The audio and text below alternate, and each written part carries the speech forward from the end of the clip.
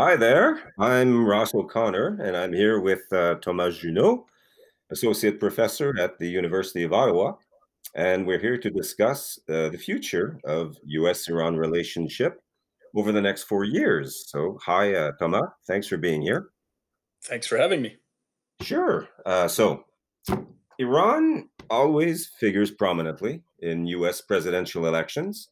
And over the years, both Republicans and Democrats often had identical campaign rhetoric on Iran, both trying to be very tough, with both usually saying that all options were on the table to prevent a nuclear Iran.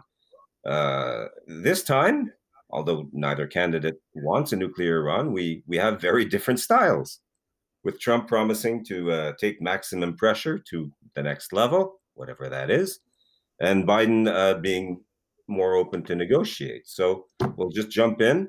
Scenario one, Trump gets reelected.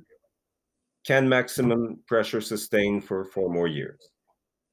So, Trump has said that he wants a new deal with Iran. That's easy to say, but it's hard to do. But we can think in terms of alternatives to a new deal or to continued maximum pressure. Muddling along has been the baseline scenario for US Iran relations for most of the past decades. But 4 more years of muddling along with maximum pressure without a game changer is unlikely. Not impossible, but unlikely. Tension is high, sanctions hurt Iran. So we can think in terms of game changers that would move us away from maximum pressure. The first one is an escalation of tension. There have been quite a few near misses under Trump after Iran shot down an American drone over the Gulf, after the assassination of Soleimani. Escalation is avoidable. Both sides don't want it. But as much as both sides have shown restraint when they have gotten close to the brink, over 4 more years of maximum pressure, you would need a fair bit of luck to avoid an out of control spiral into violence. So, another alternative is a deal. Both sides are open to a new deal, in theory at least. Trump has repeatedly said that he wants one, but it's not clear to me that he has the discipline, the political will to get one done. It's hugely complicated. Iran wants a deal. Sanctions really hurt. 4 more years of sanctions of maximum pressure would be really bad for Iran. So the bottom line is if Trump wins, I would expect maximum pressure to continue muddling along with permanently high tension between the two, occasional fears of escalation, and talk of a deal. If there is to be a deal, it would be really complicated. Trump would want the deal to cover more than the nuclear program, caps on Iran's missile program, caps on its regional influence. That would be hard. Iran will not abandon its missiles. They are key to its deterrence.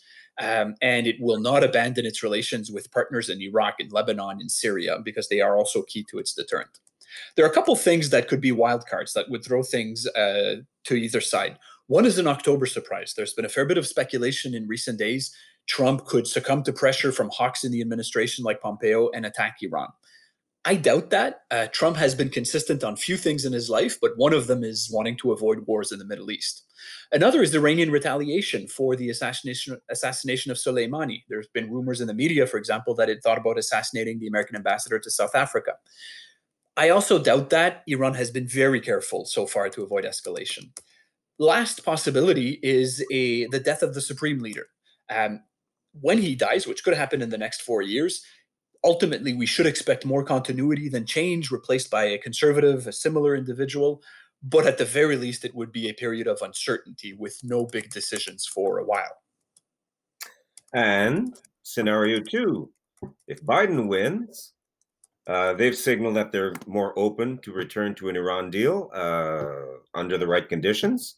So, is that a realistic option?